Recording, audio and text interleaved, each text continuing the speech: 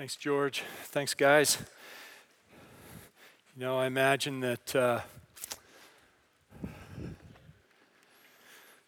God I read about in the Bible is pleased to hear what you just prayed, George. When it says, or when you just said that we would understand you more and treasure you more, right? Your microphone is probably turned off already, so you can't say anything. But yeah. It's good to see you all, and Happy New Year. I want to let you in on a secret, and I'm kind of thankful that my boss, Trent Thompson, isn't here today. And here's why. This is actually my favorite Sunday of the year. And to hear that out of the mouth of a pastor, you want to say that, well, it's got to be Easter. And it is Easter, and this is going to sound a little bit more holier than thou, and I don't mean it to. I want to, value and celebrate the resurrection every day of my life. But I love this Sunday most in a given year, and the reason why is because there's something of a lull, at least kind of for me. I don't know if that's my personality or just kind of the track that God's got me on in life right now, whatever that is. But the rush, and for me, the noise of Christmas is behind me. And now, just before, the launch of the new year, we have this Sunday. And Trent had come to me and he said, would you preach that Sunday, 12:30, December 30th, and you can do a standalone. And I don't know if I've ever been asked to do a standalone sermon at this church before. And so I was a little stumped on what to do, but I wanted to share with you this morning really a story from the Old Testament. I don't have any illustrations this morning. We're going to take some different stories from Old and New Testaments and kind of tuck those in along the way of the overarching story that we're going to tell from Genesis chapter 16 this morning. And it's going to be up on the screens, and so you can follow along there. I'm going to actually read from there. Genesis 16. It's a marvelous story. It's a marvelous story about how I believe God sees us and then allows himself to be seen by us. And it's a wonderful thing. So I just want to tell that story. And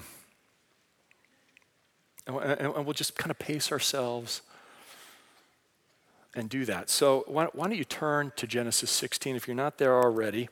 I'm going to turn, but I'm also going to read from the screen if it's up there.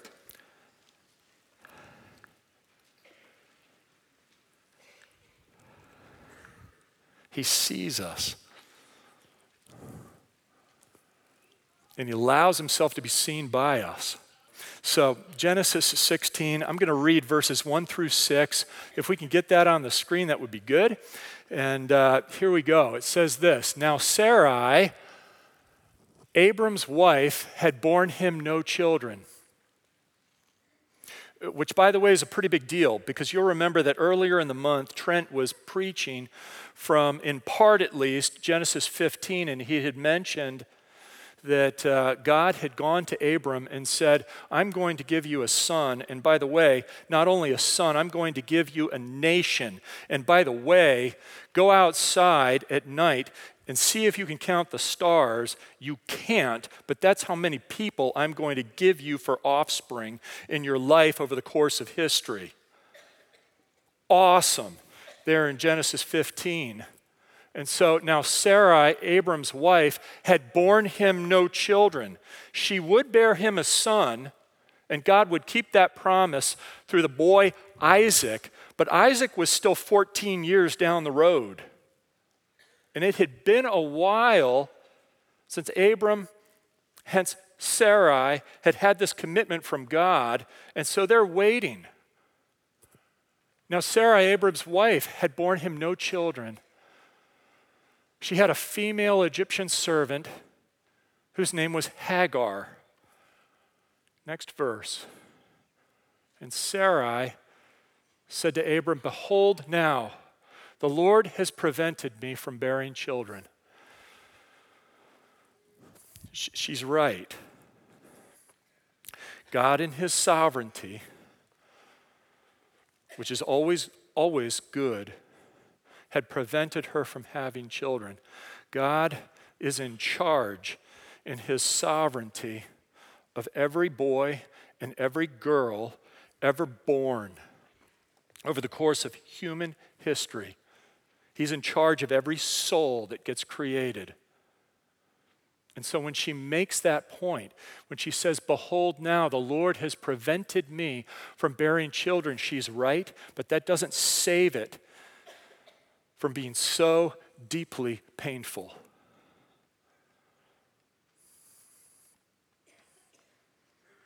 And I just wanted to pause and maybe have us catch a little bit of the pain she would have known that's going to drive her to do what she does next. She says, go in to my servant. It may be that I shall obtain children by her. And you just want to say, no, don't do that. Don't do that.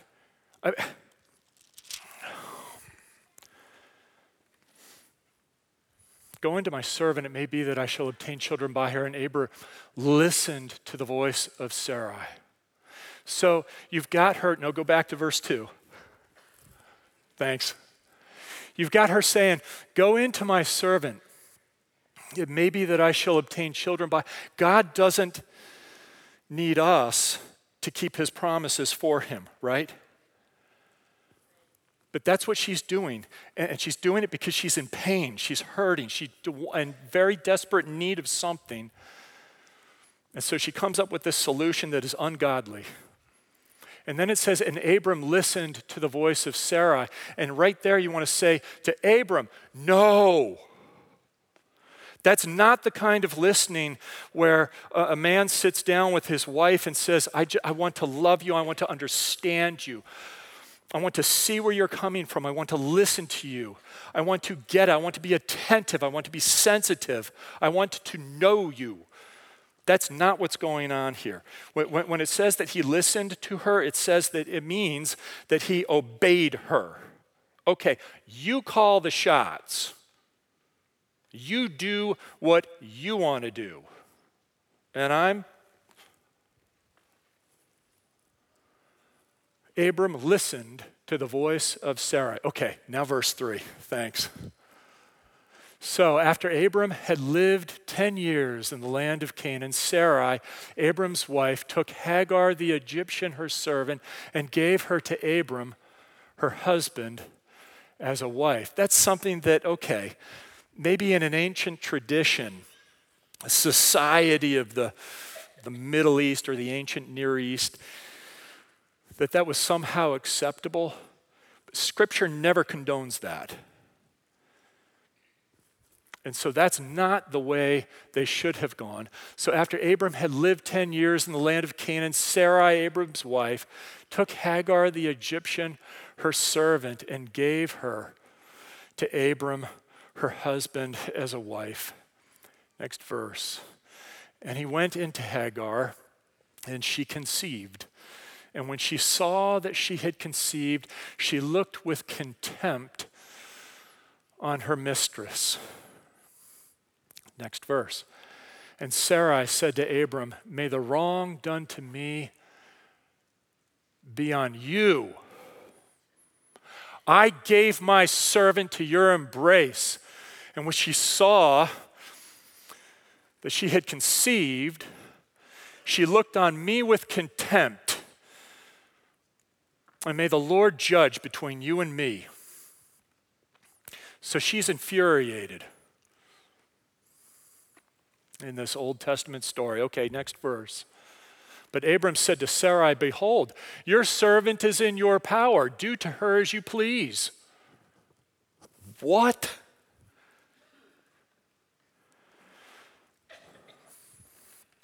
Guys who are married in the room, And if you're not married yet and you hope to be married someday, just hear this. When our wives are in pain, we want to go toward them. We want to listen to them. We want to love them. This isn't love. This is Abraham stepping back and just kind of washing his hands of it and saying, I don't want anything to do with that. You know what? You go ahead and you do whatever you want. You can make her life as miserable as you please because you know what? I've gotten everything I want. You just call it what it is there in the text. My wife just gave me permission, not only that, invitation to go into another woman. And what is going on with that? Adam, same mistake, right? Oh, you mean you want me to take a bite of this fruit that God said was off limits? Sure, I'll go ahead and do that. One of the most ridiculous things I've ever heard from the pulpit in my life was one time I actually heard someone preach this. That Adam was loving Eve. It was an act of love for him to go ahead and to participate in that sin with her. How idiotic is that? Okay, let me love you by sinning with you against the holy God? Trent had it right a month or two ago when he was preaching on marriage, and he said, wives, don't ever follow your husbands into sin. He had it right, but it cuts both ways. Husbands, don't ever follow your wives into sin. Well, he kind of washes his hands here. And so Sarah dealt harshly with her, you bet. Did Hagar bring it on herself? I don't know, maybe. But it was Sarai's plan. And it was endorsed by Abram. So the contempt that Hagar showed when she had known that she was pregnant, okay. But oh my word, I can't imagine how difficult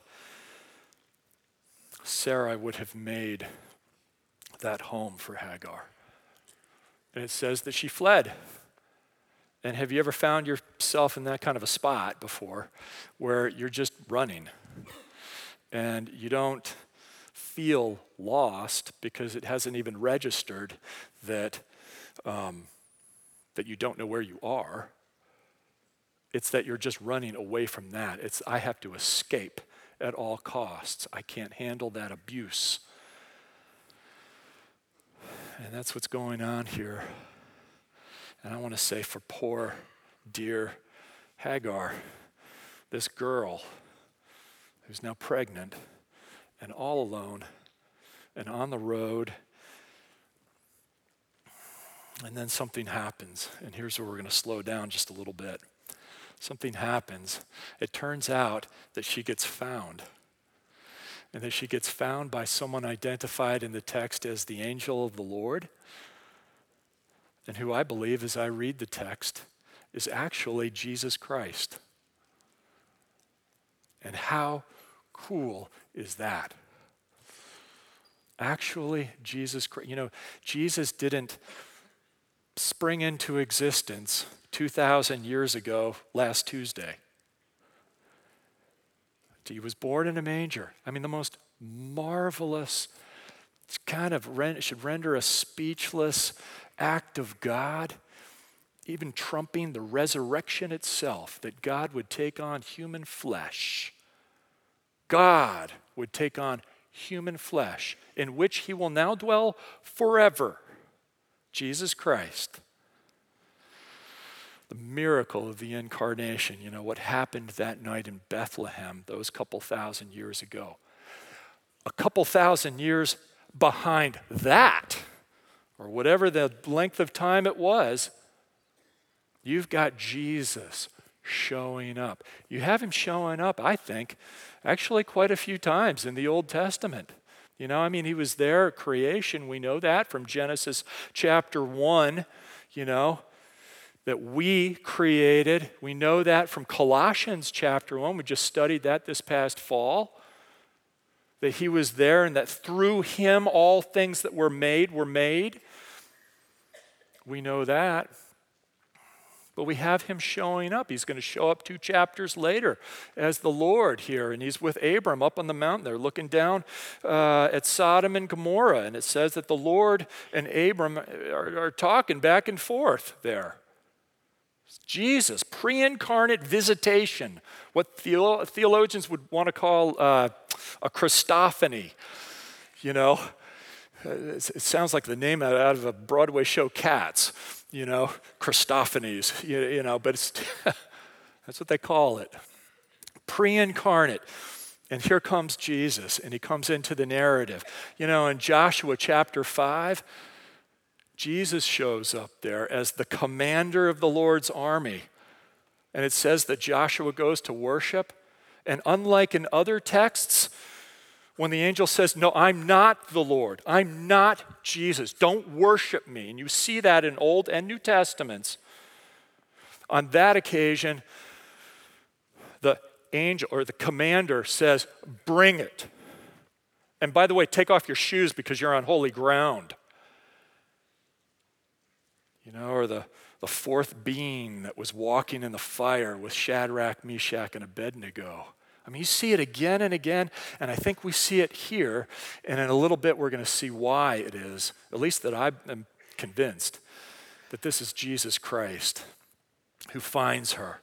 Anyway, we're looking now at verse 7. It's going to say, the angel of the Lord found her. Don't you think it's true that we all need to be found? All of us need to be found by God.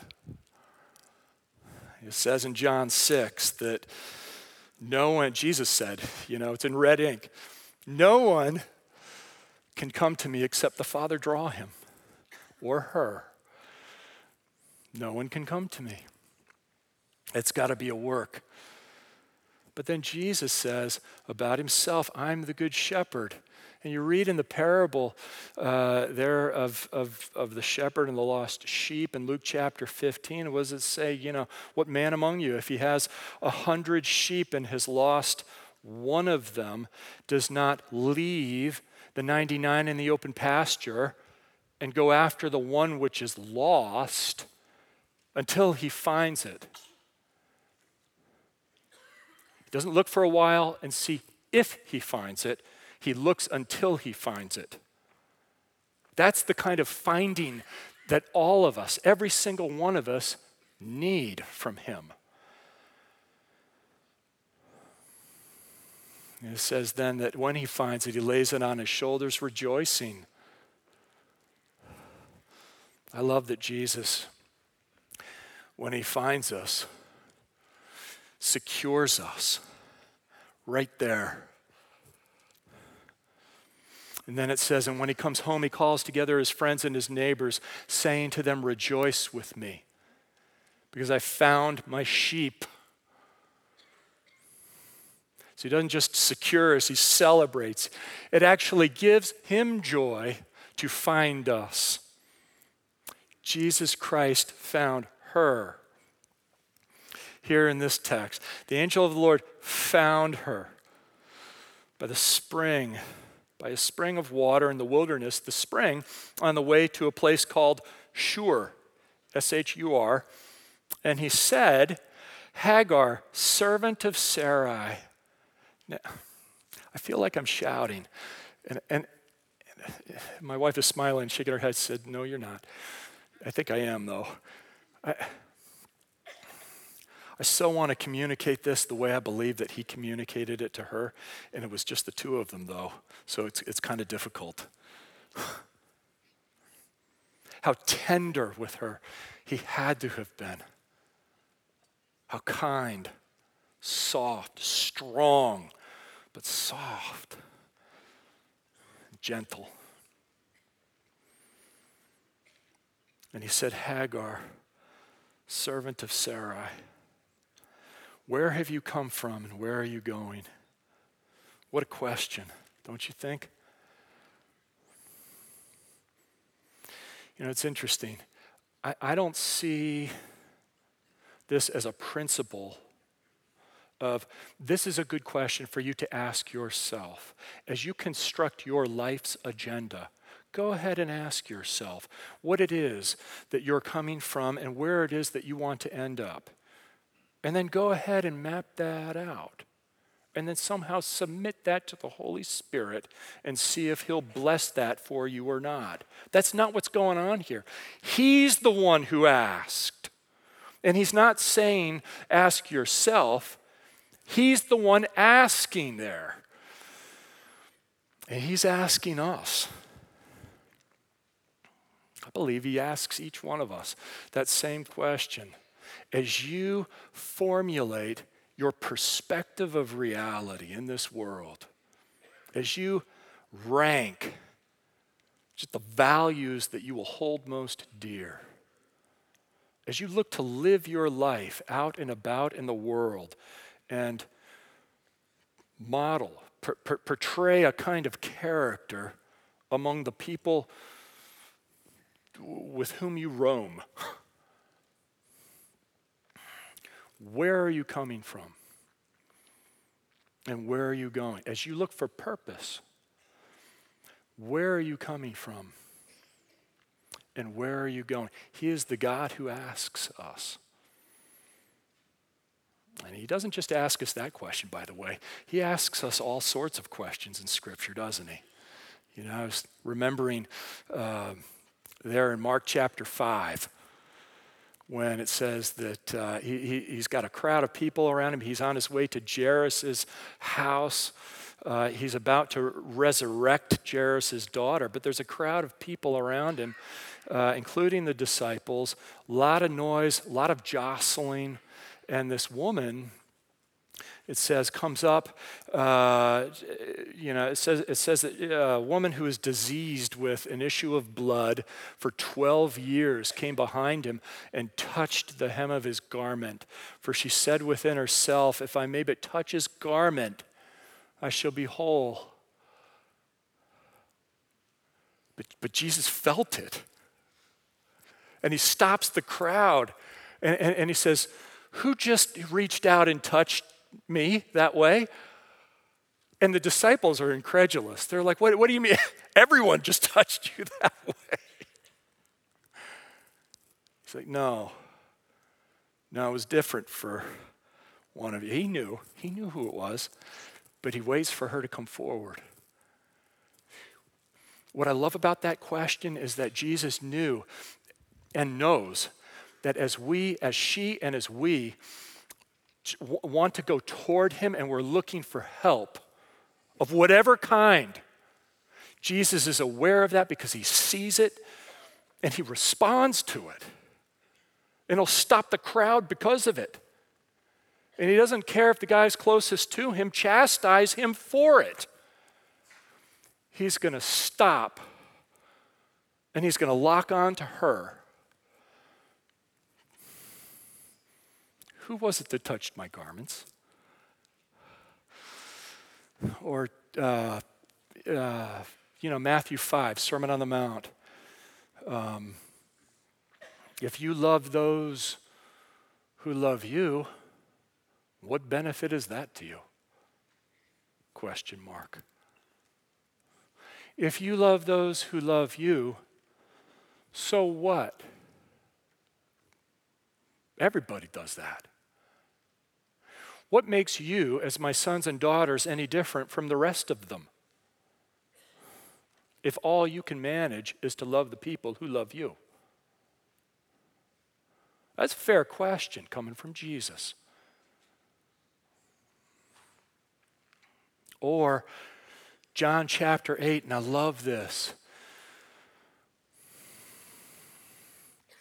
And these guys drag this woman caught in adultery, and they drag her out in the street, and they drag her in front of Jesus.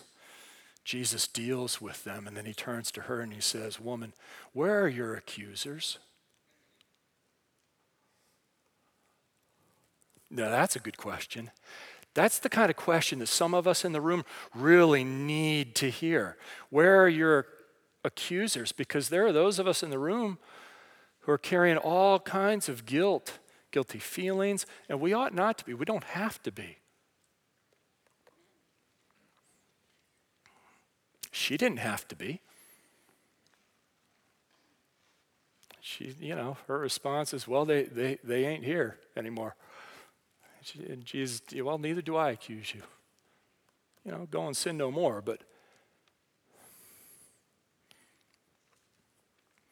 Or this question to his disciples, who do you say that I am? Who do you say that I am? Who do you say that I am? That's massive. I don't care what your or my issue is. It doesn't matter where the church is at around the globe. It doesn't matter what the things are that concern us, the current trends. Doesn't matter. Doesn't even matter issues of, gender, race, sexuality. These things right now. Foster care, maybe. I know that that's something that is major, and the Spirit of God is at work there in our church right now that way. All these different things, none of it matters a hill of beans without Jesus Christ. You need to be shouting amen to that. Amen. Amen.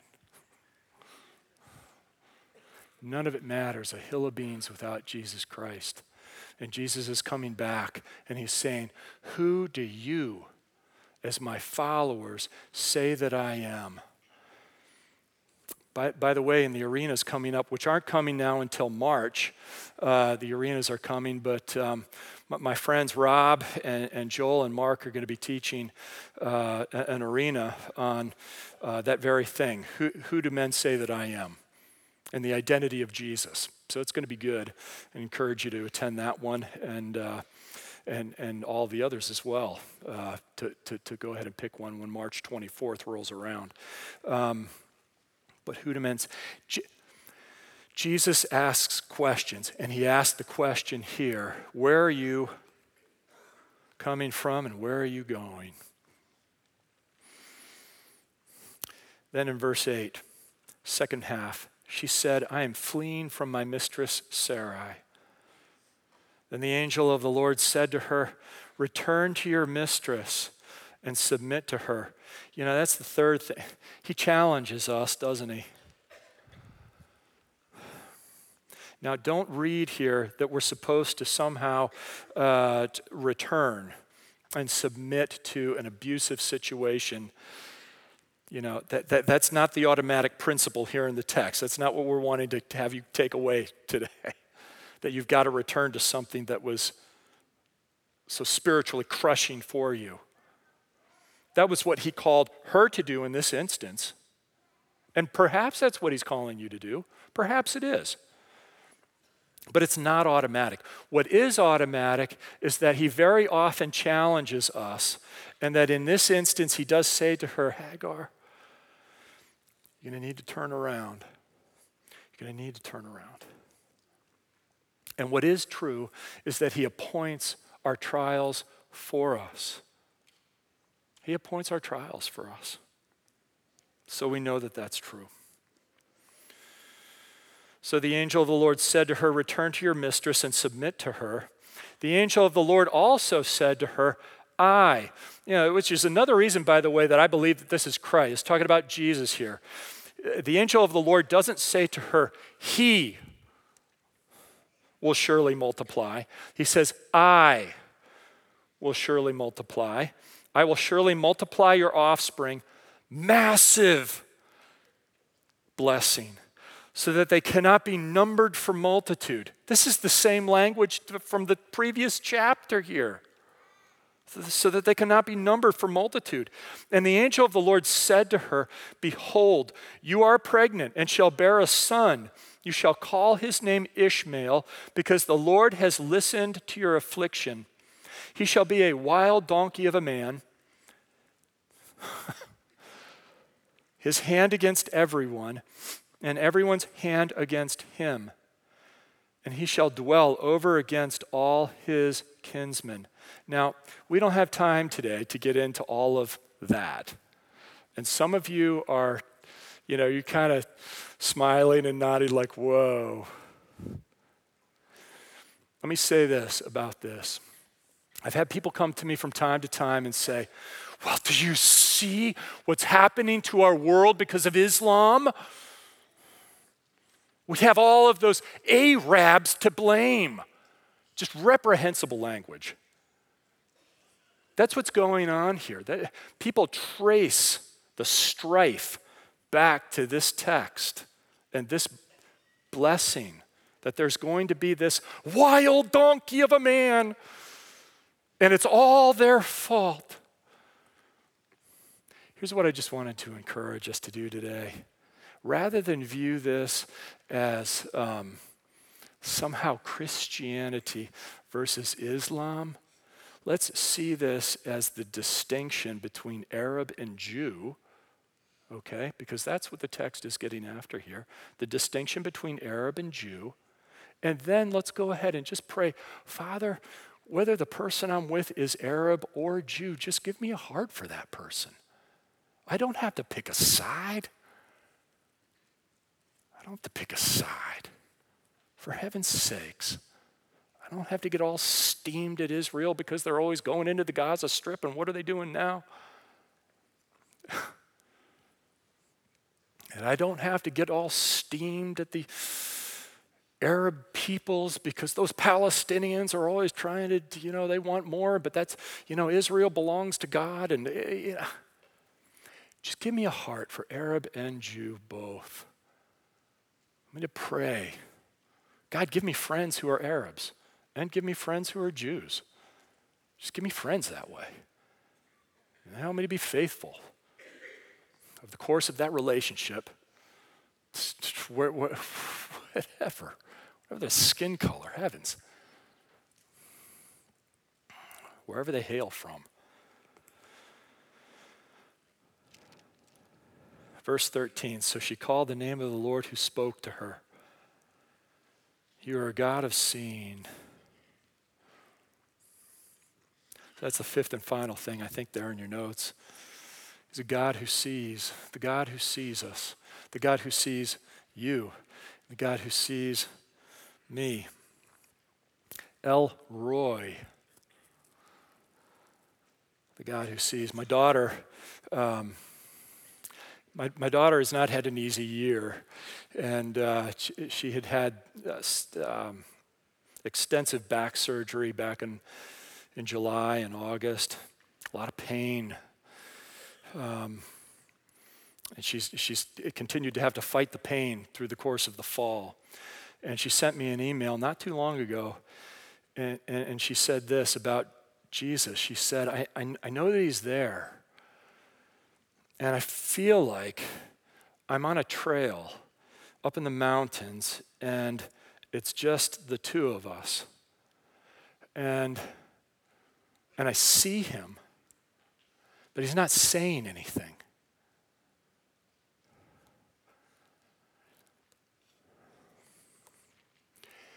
And she said, Dad, what do I do about that? And my answer to that is, I'm not sure, but it occurs to me, just having prayed about your email, that maybe the question is that enough? Do you have to hear something from him? Or is it enough to know that he's with you? Is it enough to know that he sees you? Because he's right there. She's like, okay, let me think about that and pray about that. He's the God who sees. And then finally, back half of verse 13, for she said, truly here I have seen him who looks after me.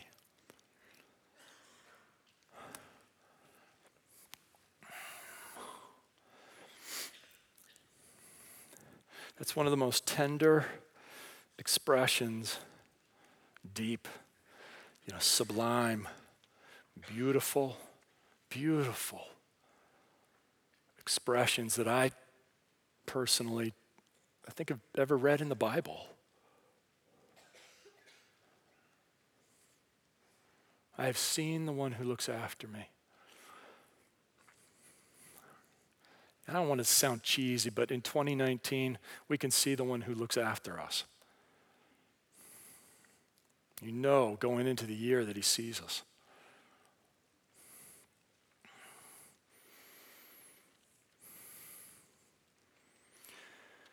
You can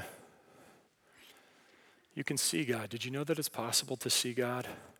I know that we're told that it's not possible. I mean, we read about Moses there, and in chapters 33 and 34 of Exodus, and you have Moses, and he says to God, show me your glory, and the implication is God is pleased by the request, and so he says, come on up on the mountain, and he takes Moses, and he kind of puts Moses in the crack in the rock, and he says, now I'm going to walk by, but I'm going to have to kind of palm you. I'm going to have to kind of shield you as I go by, because no one can see me full on in all my glory and all my holiness and survive that encounter. So I'm going to graciously do that to you, but I am going to show you who I am. I'm going to let you see me. And so as he walks by, he says, the Lord, the compassionate and gracious God, slow to anger and abounding in loving kindness, maintaining love to thousands and forgiving wickedness, rebellion, and sin. And he walks by and he shows himself to Moses. He shows himself to Moses not only in his holiness, he shows himself to Moses in Moses' humility. In Numbers chapter 12, says that Moses was the most humble man in all the earth. Moses didn't write that about himself. A scribe wrote that about him. It's inerrant Bible. But what had happened was that Aaron and Miriam had contested the authority of Moses, and God had heard about it and was angry. And so he summons the three of them, and he says to Aaron and to Miriam, now, with prophets, those who are closest to me, with prophets I speak in visions and in dreams. But with Moses, I speak face to face. Clearly, and not in riddles. And he sees the form of the Lord. So why do you contest my servant Moses? In Exodus 33 it says that the Lord would speak with Moses face to face as a man speaks with his friend. It's possible to see God. Hannah saw God. She too was so desperate for a child, and God gave her a child, and having received that child, she gave that child back to God in 1 Samuel chapters 1 and 2, and all she could do was sing about it. She sang hardly anything. There's hardly a single reference to the boy, Samuel, that God had given her. All she wants to do is sing about God. Our God is a God who knows. Our God is a God who sees. So be careful. He's awesome. He's done so much to me, and I rejoice.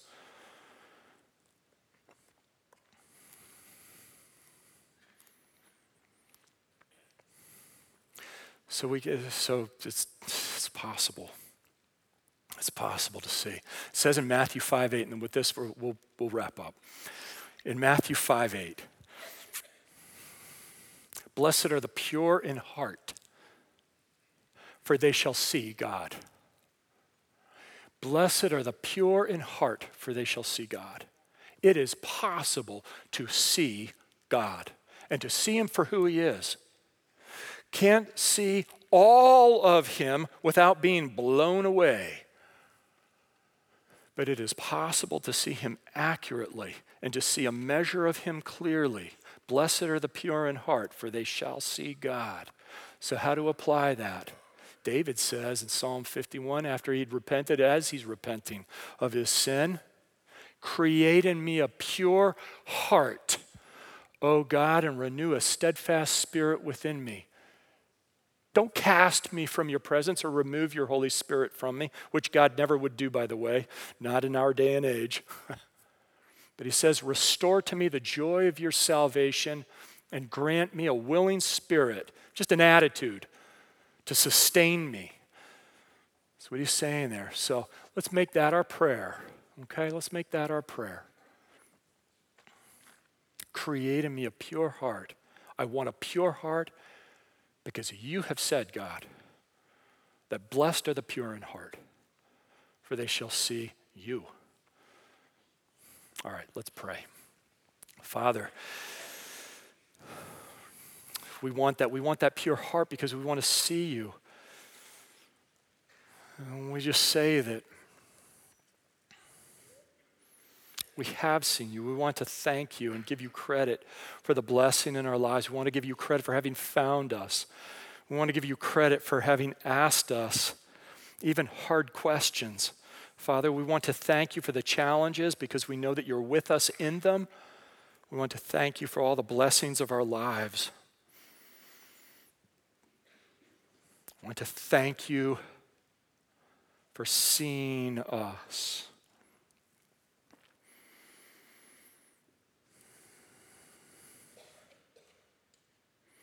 And we want to thank you for allowing yourself to be seen by us, for helping us to see you for who you are.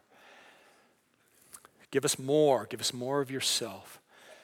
Create in us pure hearts and bless us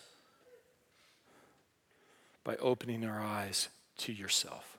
We pray in Jesus' name. Amen.